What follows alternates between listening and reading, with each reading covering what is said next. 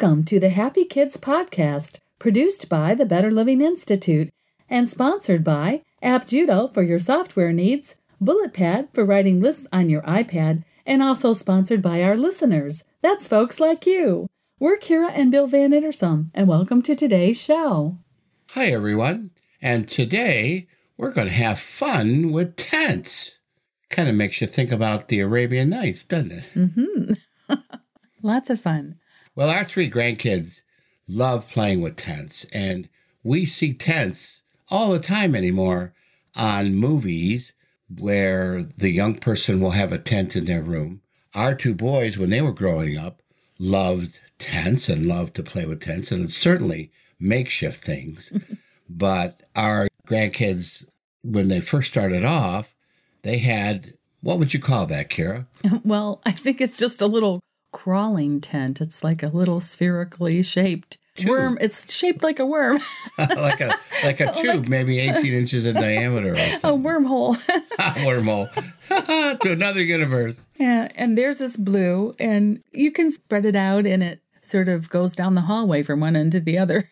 And it's about probably 7 or 8 feet long when it's fully together. And like I say, a little less than 2 feet in diameter. Yeah. And I think little children just like to crawl inside of things. And it was a kind of a way to encourage them to crawl from one place to another. You get them started on one end and they keep going till they get to the other end. And you're down at the other end encouraging them, come on, baby. Now, our older two played with that quite a bit when they were quite young. And then my grandson outgrew it. His sister continued to play it for a while. Then she outgrew it. Then the baby came along. So our middle grandchild was probably almost 4 when the baby came around. So then when the baby learned to crawl, this is probably, 18 months later. And she's quite good at crawling. And the tube came out again because we had put the tube away. The older two didn't want to play it. And we brought the tube back out. Well, she started to use it and they got really excited and they want to use it some more.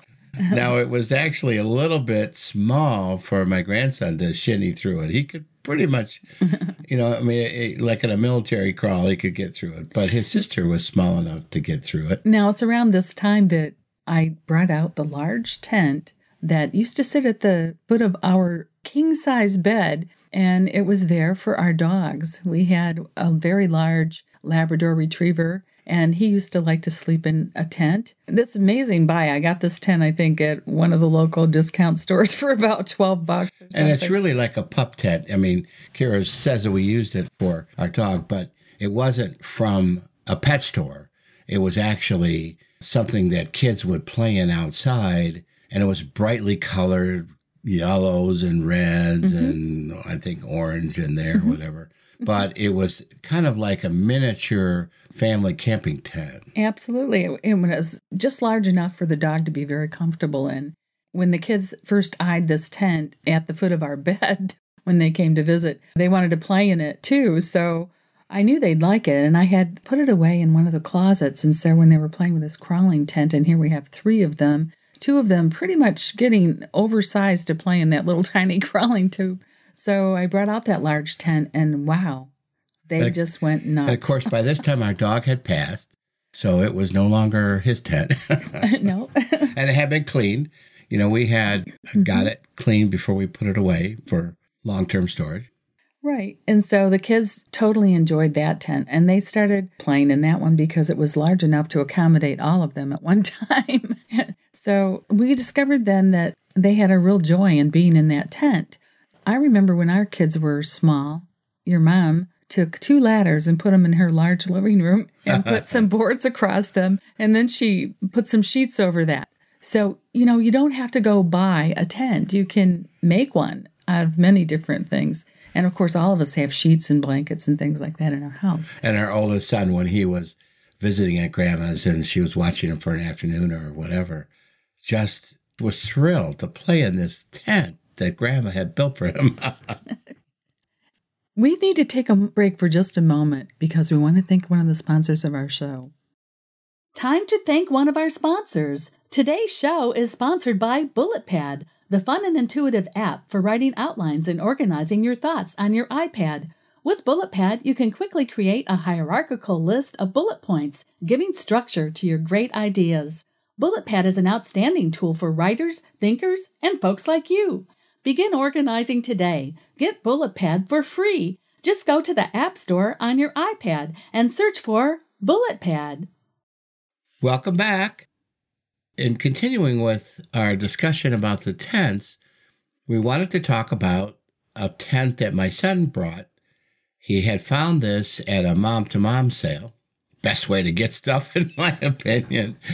And it had some little tears in it, but it didn't really matter to the kids. It was all red, and it was designed like a fire engine. But it was real boxy, and it had that special wire arrangement that springs open, but you can fold it so that it ends up to be flat, and you put it against the wall or behind the bed to store it and get it out of the way. Right. And it had two compartments. The top was completely open, but if you can envision, it was about the size and the shape of a baby crib. That's about how tall it was, about how wide it was, and about how long it was. And in the front, there was an opening where the windows would be, and there was a little steering wheel that was attached to the inside front of the tent, so they could look out when they were driving this fire truck, and along the side, they had prints of fire engine ladder and so forth. And they used to drag this one out all the time. They could put it up themselves. They needed no assistance because it really did just fold out and fold right back, and it was very easy for them to deal with. And it was, as Bill said, quite large, so all three of them, again, could get inside of it. It was really a fun place for them to be. They used to take all of their toys in there. They'd be in there with all of their dolls and then they'd start bringing in other items. They had blocks and they had all kinds of things in that tent at one time because it was so large and it did accommodate them.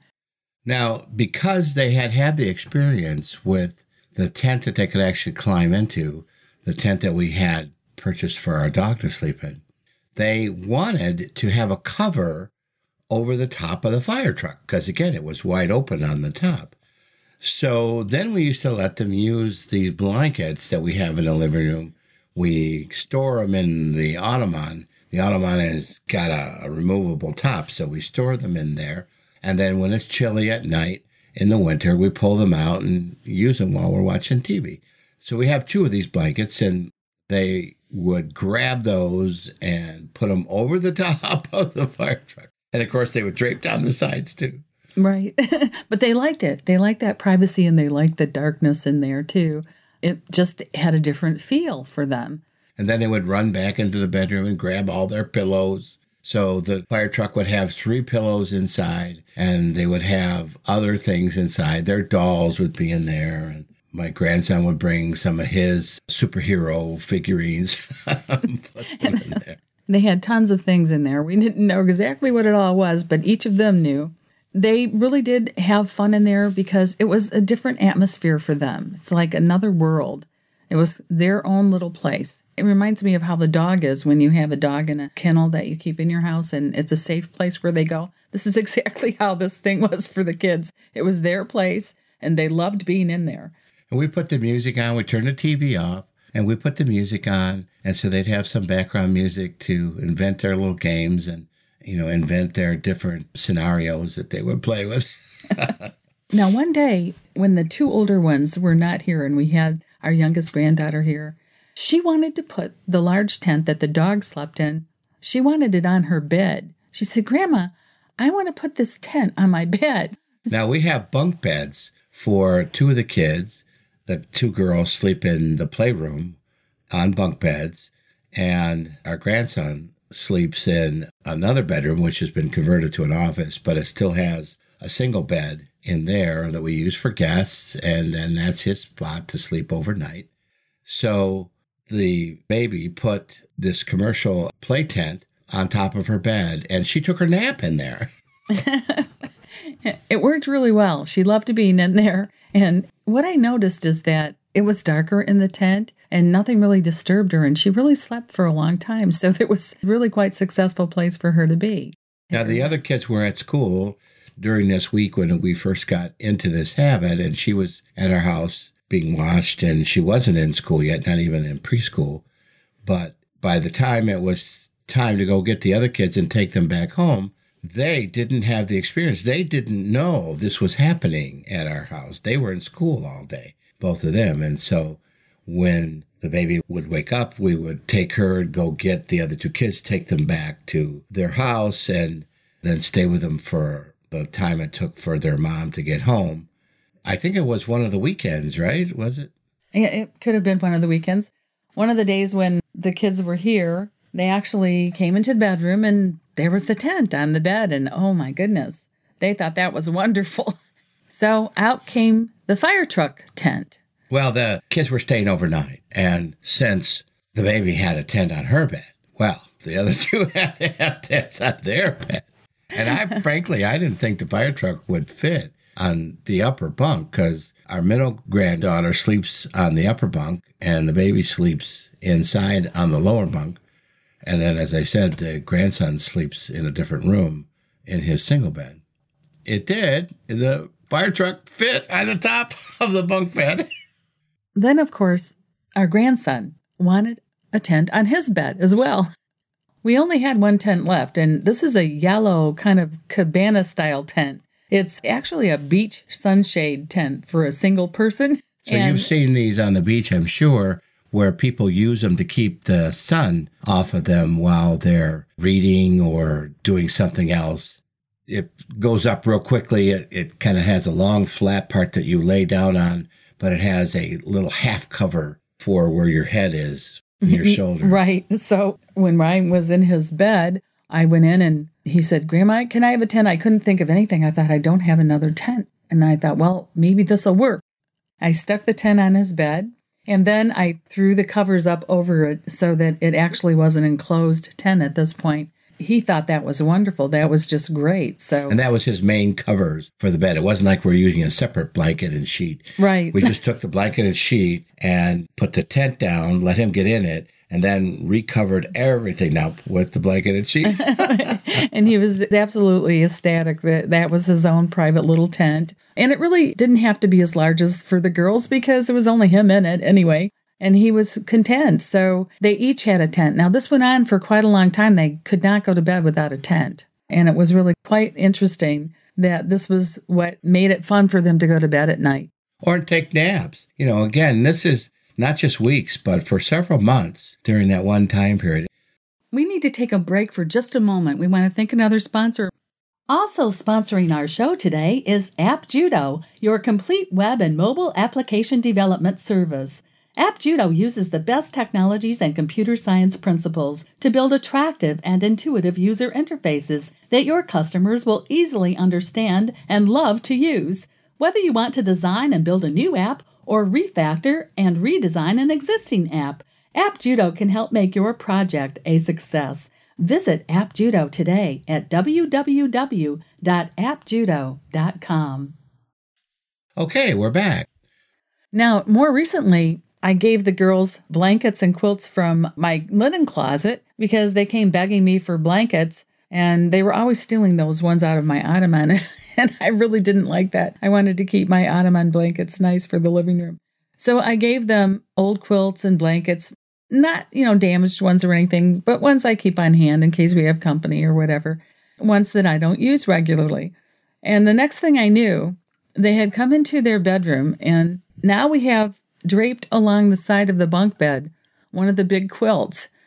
And at the foot of the bed, they have draped down a blanket so that the bottom bunk is entirely enclosed now. They've actually tucked the quilt underneath the upper mattress. So the upper mattress is actually what holds the blanket on the end of the bunk beds and the quilt all along the side of the bunk bed. So if you can envision the old railway coaches, and they had those little curtains when people would sleep in the rail cars going across country. Well, that's kind of what they got now on their bunk bed. Right. And very often I will come into the bedroom and all three children are in that little cubby. They're down on that lower bunk. It makes a very private little place for them to be.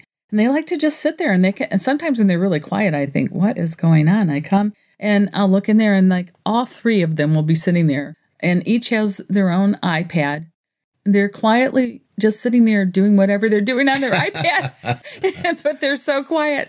And of course, it's dark under the quilts and inside that little cubby in the bunk beds. But the iPad puts off its own light, so it's just a fun little spot. Yeah, and so they found a place that's theirs and it's private, and they just really love that. So we just wanted to point this out, that children are just like dogs. They want their own place to be, and they love creating their own place to be, with a few blankets. And they like caves. We are cave-oriented creatures from 10,000, maybe 20,000 years ago. When we were kids, we built forts, They just take blankets and strew them all around and make their own little place to be. It's really fun for them.